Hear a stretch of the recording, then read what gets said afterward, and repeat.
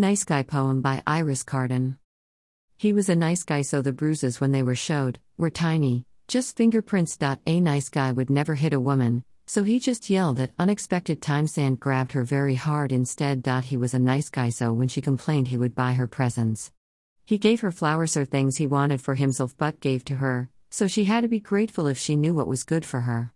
He was a nice guy, so when she cowered in fear and did everything she could to avoid him, he absolutely knew she was having an affair because there was no other possible reasoning woman could resist a nice guy like him. He was a nice guy who would lock her possessions away in the shed. When she said she wanted things back, would tell her she could go and get them, but he would never, ever, tell her where he hid the key. He was a nice guy and he made sure everyone around her saw what a nice guy he was, and how much he did for her. So when she looked for help or support, people told her how lucky she was to have such a nice guy as him. He was a nice guy and nice guys deserve a little something for being so very, very nice. So he spent all her money, ran up bills she couldn't pay, and explained to her how selfish she was if she wanted anything at all for herself. He was a nice guy and he spoke on her behalf, saying what she thought and what she wanted. Since he was so nice, he knew what she ought to think and feel and believe, and she shouldn't have told that for herself. He was a nice guy and she lived in fear, but when she saw her children afraid, she finally found her strength. She lost everything except Thien. When she started over again,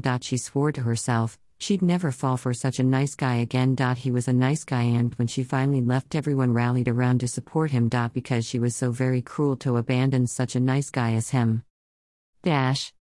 Information. In Australia, if you are dealing with domestic violence issues, help is available at 1800 Respect.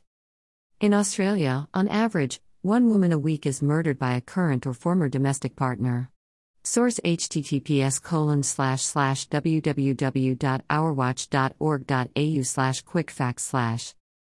If you want to know about the women who don't manage to escape violent men, Counting Dead Women tells the stories of women who die by violence. While you're here, find Iris Carden's books at Lulu, publisher, at Amazon, or your favorite online bookshop. Digital tip jar, paypal.me